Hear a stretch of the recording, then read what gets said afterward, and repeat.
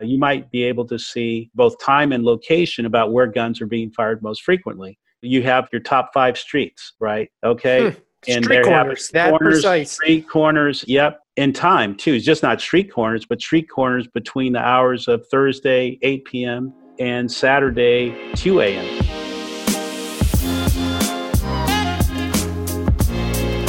Welcome, Getting There fans. I'm your host, Alejandro Garcia Maya. Counting murders and suicides, nearly 40,000 people died of gun-related violence in the U.S. in 2017. That's the highest annual total in decades. Can we create a safer America when only 20% of gun-related incidents are reported to the police on average? On today's show, we welcome Ralph Clark, the CEO of ShotSpotter, a platform using an acoustic technology that helps detect, locate, and alert local police of real-time gunshot incidents all within a span of 60 seconds. In this episode, Ralph answers a number of questions such as, why are only 20% of gun-related incidents reported? What communities are most affected by this? How accurate is this technology, and how can it impact our everyday lives? And much more. Join us in our conversation. Let's dive in. What did you study, and what were those first jobs? I studied economics at University of the Pacific in Stockton, California. And then my first job out of college was working at IBM in Seattle, where I sold mainframe systems on the Boeing team. I was on the Boeing account. Wow. And after IBM, I attended Harvard Business School, where I got an MBA, which is what took us to Boston for 2 years. And then my first job, business school, was working on Wall Street as an investment banker with Goldman Sachs. A lot of different experiences there. Is there a lesson you hold dear from your parents or closest mentors? Being resilient and working hard and being creative and resourceful are themes that I take away from watching my mother raise us, who was a single parent for a number of years. My mom had my sister and I as a single parent before ultimately marrying my stepdad when I was about 10 years old. Wow. An incredibly resilient and hardworking person. So before learning more about ShotSpotter, I'm going to share a couple of facts, and you are welcome to add or share your thoughts on them if you like. Okay. So here's the first one. According to Pew Research study, the United States ranks 20th in gun fatality rate. We are worse than most EU countries, but better off than a number of Latin American countries. For me, seeing that we were 20th in gun fatality rate, that was actually quite a surprise. Somehow I felt it would be even higher up in the list. Yeah, so that's not inconsistent. I imagine these are per capita numbers. That would only make sense if they're per capita. But I think if you go to places like Brazil and Mexico and certain Central American countries, I mean, they obviously suffer a lot of horrific... Honduras, Nicaragua, yeah, they suffer a lot of gun violence, at least the homicides. I imagine these are homicides as opposed to GSWs, gunshot wound victims. Here's another one. According to the Centers for Disease Control and Prevention, also known as CDC, in 2017, 60% of gun-related deaths in the U.S. were suicides, while 37% were murders, and the remainder were unintentional, involved law enforcement, and undetermined circumstances. Again, I did not know that that's a very common fact, that a majority of murders are suicides. Yeah, the 2/3, 1/3 number or statistic is something we're fairly familiar with. Those are still very big numbers.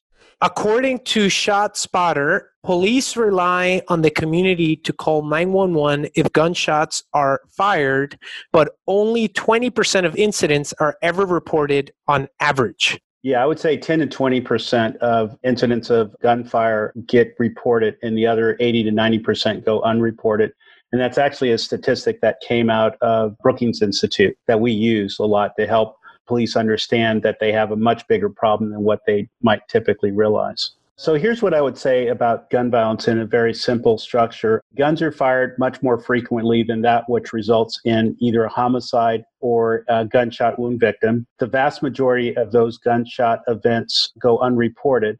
Those gunfire incidents are driven by very, very few individuals. So 5% of the actors can create 80% of the activations or gunfire incidents, which makes this a very solvable problem because You can know the areas that guns are being fired, and you just have to focus your resources on the very few individuals that drive most of the gun violence problem to be able to prevent and reduce it. And sadly, with this whole circle of violence, what takes place in a lot of these urban communities is gun violence becomes normalized, and the legitimacy and trust that communities have in police departments become highly diluted.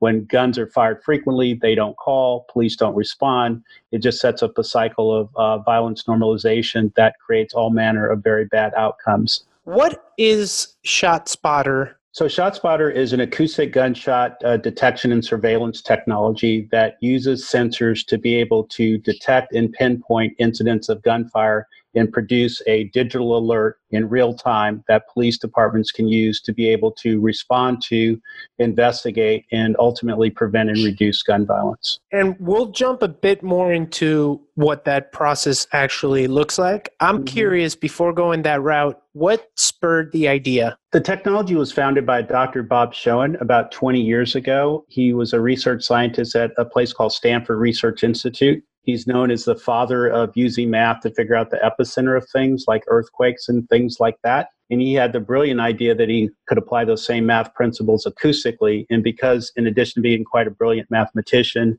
and scientist, he's also an incredibly beautiful human being, he saw an issue of unreported gun violence. He decided to take his talents and leave Stanford Research Institute and prove his principle that he could apply acoustically these same math principles to be able to detect, locate, and alert on outdoor gunfire.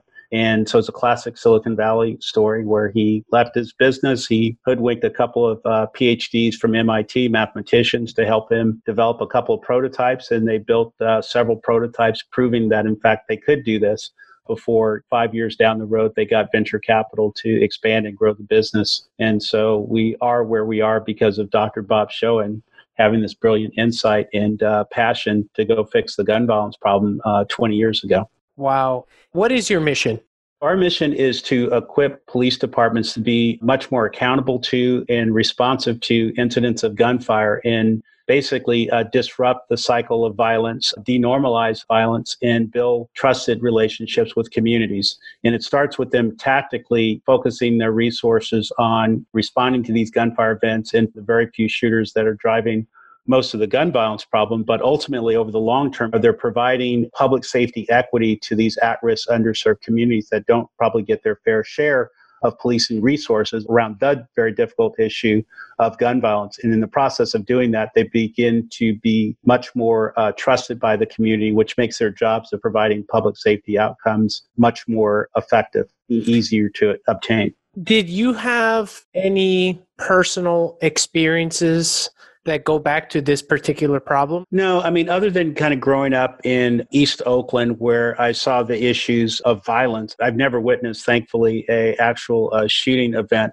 but I am familiar with the idea of what it feels like to live in unsafe neighborhoods that don't see their amount of policing resources showing up in the right way to help protect the vast majority of people that are trying to live in these communities. Again, it's only very few individuals that drive most of the gun violence problem. And so what's really important is for police departments to show up in service to these communities and focus their law enforcement intervention on the few individuals that drive the problem. This isn't about policing communities. This is about serving communities and policing the very few criminals that drive the gun violence problem. So in terms of how it actually works, what it actually took to install it and what that even looks like. Our technology starts with sensors. These sensors are basically very small computers that are designed to live outdoors, and they're designed to ignore ambient noise but recognize impulsive noises like pops, booms, and bangs.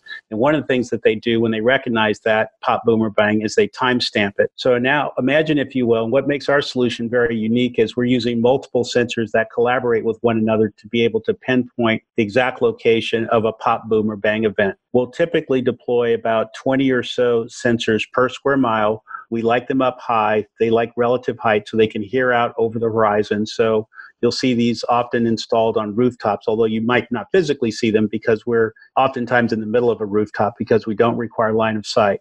So imagine in a square mile area, there's 20 or so sensors. Someone fires a gun. that pop, boom, or bang will emanate out and it'll hit each sensor at a slightly different time. When at least 3 sensors can detect and timestamp that pop, boom, or bang, we'll get 3 different timestamps from sensors in 3 different locations. And this is the brilliance of the Dr. Bob invention, is using that location and that timestamp to do a mathematical equation that says, okay. So oftentimes when you see the war movies in there in a submarine and they have the radar person with the headphones on, they're looking at this sonar thing and they're sending pings out.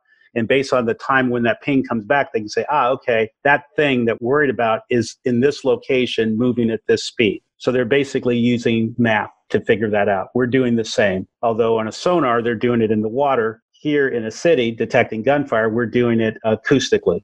What are some of the obstacles that you've come across related to the technology?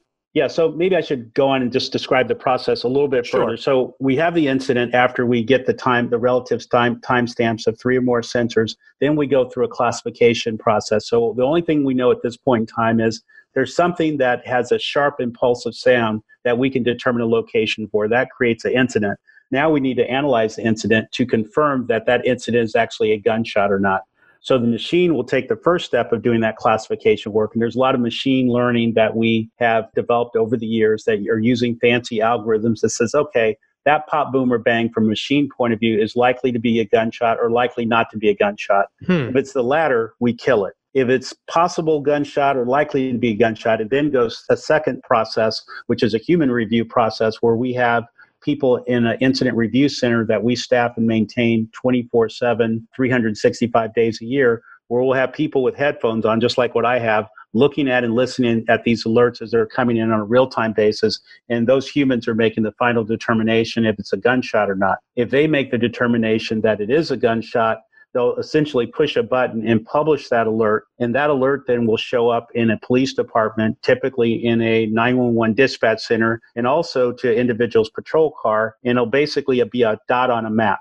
So people are familiar with using Waze or Google Maps or whatever. Imagine a Google map and imagine something go ping, and then you look at it and there'll be a dot on it. And then the dot will have a circle around it. It'll have our 25-meter accuracy halo around it. And that's the location that the officer should respond to. That's where we're thinking that gunshot happened. And there'll also be some metadata descriptions around, okay, this was a 3-round event or a 4-round event. We have the option to have the officer listen to the event because we're taking a very small recording snippet of it as well, which is very interesting from an officer safety point of view, where they can know exactly what they're stepping into. And this whole process that I'm describing, from the time the trigger is pulled to the time the alert shows up in that dispatch center and or to that patrol officer's car or handheld mobile device, is within 30 to 45 seconds. So this is a game changer. So we talked earlier about the fact that most urban gunfire goes unreported, 80 to 90%. And I would just ask you the question, have you ever heard a gunfire? I have. Did you call 911? No, because I was the one shooting. I would have gotten in trouble. Yeah. Shooting range. Okay. Yeah, let me clarify. Yeah, you should definitely clarify that. Yeah, there is a shooting range around there. But have you ever heard urban gunfire? No. Okay. Oftentimes when I ask people that question, I said, have you ever heard gunshots? And people that live in certain neighborhoods will oftentimes say, yes, I have. And I ask the question, did you call 911? And there's all kind of reasons why people don't call 911. They weren't sure of it. B, they don't want to get involved. C, they heard it, but they don't know exactly where it's coming from. So they think the call is not very valuable. But all that leads to the fact that 80 to 90% of gunfire goes unreported, which means there's no police response, which means there's no deterrent to the very few shooters that are driving most of the gun crime problem. They can shoot the gun, and 9 times out of 10, no one's going to show up. And then the other 1 out of 10 times where they do show up, they show up to the wrong place because they don't have a specific location to go to. Now, we completely changed that with our technology because we are 100% of the time putting a very precise dot on the map within 30 to 45 seconds of the gun being fired. That's so that incredible. Changes everything in terms of how police can respond to those events and show a community that they care. Because on the inverse side, let's take East Palo Alto versus Atherton. I can assure you, if a gun's fired in Atherton, police are going to show up 100% of the time. For those of your audience who might not know what Atherton is probably where the CEO of Facebook and very rich people live.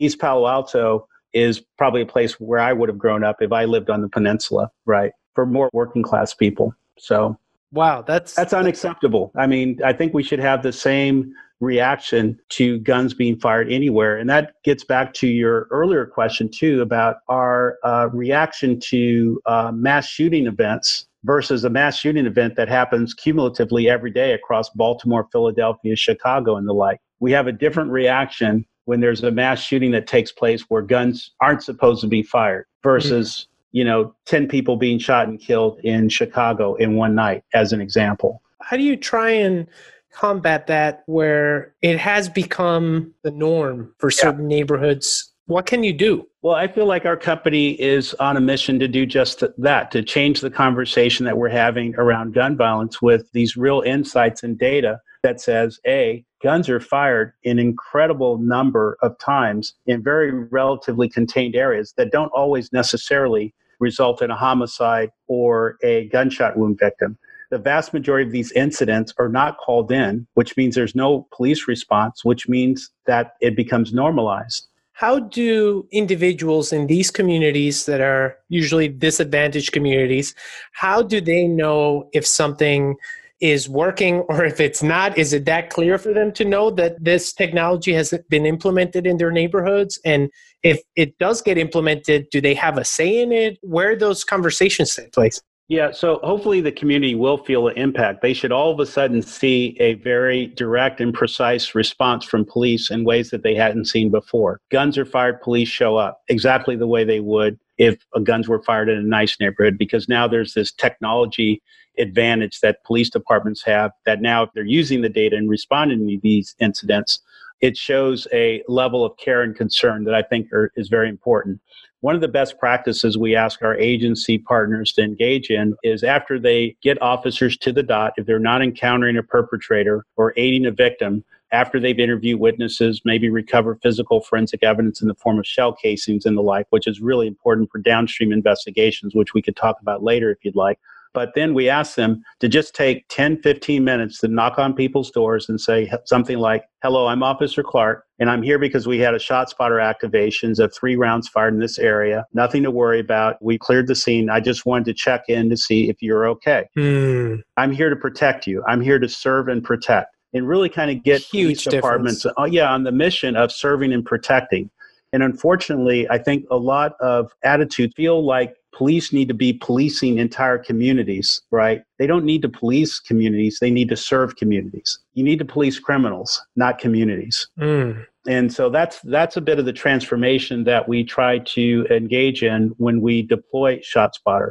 We also believe it's very important that communities have input into the process and that they're valuing ShotSpotter, because at the end of the day, if the technology is not perceived or seen to be valuable to the community, it kind of defeats our purpose. Because ultimately, the biggest lever in public safety outcomes for any neighborhood or community is the community itself, working with and trusting the law enforcement agency and partnering with the law enforcement agency. If they're not trusting or see police as legitimate in their eyes, you can have short-term impact on violence, but you can't have long-term impact. You got to have the community buy-in to be successful long-term. Has there been certain perceptions you've come across with communities that you would have never thought you would encounter about your technology? It's a great question. The thing that surprised me the most is the resistance that, I'll call it passive-aggressive as resistance we have with a number of police departments that prefer not to be accountable to address the issue of gun violence. In a way, they kind of prefer not to know in some ways. That's not everybody, but there's been a few incidents where we've encountered situations where, hey, look, this technology comes. I believe that you're telling me 80 to 90% of gun violence goes unreported. Ultimately, if it's not really resulting in homicides or gunshot wound victims, I'm not sure I care about it that much. You know what I mean? And now what I probably don't want is the accountability to say, all of a sudden have this data that says, okay, guns are fired all these times in these communities. Then you start begging the question of, okay, well, what are you doing about it, police department? And we just have a few police departments that would rather not be in a have to deal with that. To deal with that, to answer that question. I wanted to know a bit more about the response time from police. Has that improved Yeah, to a response time of maybe a minute or two. And here's what that minute can buy you. Sometimes, not frequently, but sometimes you actually can catch perpetrators in the act of firing their gun. There have been incidents where people are still standing around firing their gun. There's been more times, in fact, where you're able to get to a victim. So maybe the shooter has left the scene, but the victim is still lying there bleeding out, and being able to get that victim to a trauma care facility, an extra 3 to 5 minutes can make the difference between that person living or dying. So that's hugely impactful. Getting there quickly and precisely allows you to interview witnesses with full context about what took place. You're not guessing about whether a gun is fired or not. You know that 3 rounds were fired and they were found there. So that changes everything in terms of how you interact with potential witnesses at the scene. There's also the ability to more frequently recover shell casings. And this is the thing I wanted to get to. That's really important because when you can collect the shell casings and you do that over time in a particular city, you can develop a pattern because those shell casings are basically fingerprinting the gun that was used. And when you can identify a gun's been used here, here, here, and here, that changes your investigative process because that gun typically is being fired by that individual who's disproportionately responsible for all the gunfire. This is not an issue of hundreds of people engaged in gun violence. This is an issue of a handful of people engaged in gun violence in a city that's creating a very, very big problem.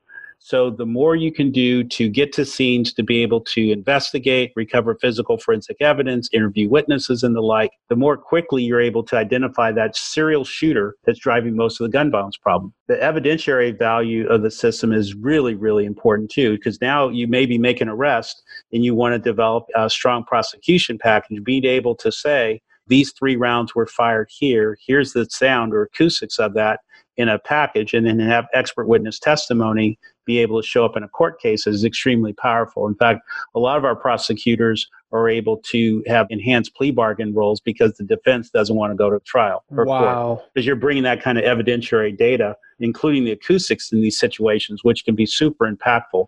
Over time, you can see very interesting patterns. You might be able to see both time and location about where guns are being fired most frequently. You have your top 5 streets, right? Okay. And they have street corners in time too. It's just not street corners, but street corners between the hours of Thursday, 8 p.m. and Saturday, 2 a.m., right? Or very specific windows. So now that allows you to take your limited policing resources and engage them in a way that can hopefully be more preventative. What's the impact so far for ShotSpotter? How many cities? Can you walk us through a little of those numbers? We're deployed in about 100 cities. Most of those cities are in the U.S. We do have a few international deployments, including one in the Bahamas and one in Cape Town, South Africa. We're looking to expand our business in Latin America with a focus on 4 countries in Latin America: Brazil, Mexico, Colombia, and Panama. We should easily be in 300 plus cities. And in the short to medium term, we have plans to grow to another 100 cities and have impact cumulatively to 200 cities here in the U.S. What can you foresee you would be able to provide as you accumulate more and more data on all these different locations? Because I believe you would be able to have access to all of it.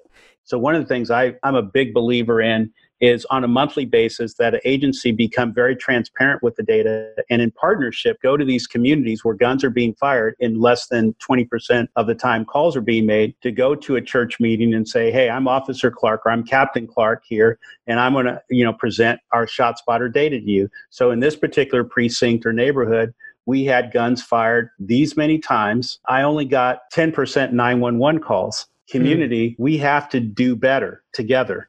We need more of your help. Now, the fact is, the 911 call typically is not helpful in many ways. From a, hey, I saw a gunshot, it happened here. It's more typically around, hey, I heard gunshots, we need a response. Even with ShotSpotter, getting those calls are important because what it is, it's a measure of, I would say, community sentiment and engagement in how they view police.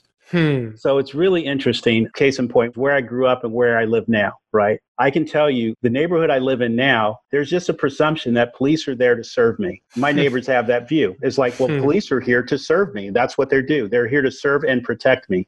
Where I grew up, the perception isn't that the police are here to serve and protect me. There's a fear of police. There is a delegitimizing of police in the eyes of the community, in that, hey, I don't trust the police, sadly.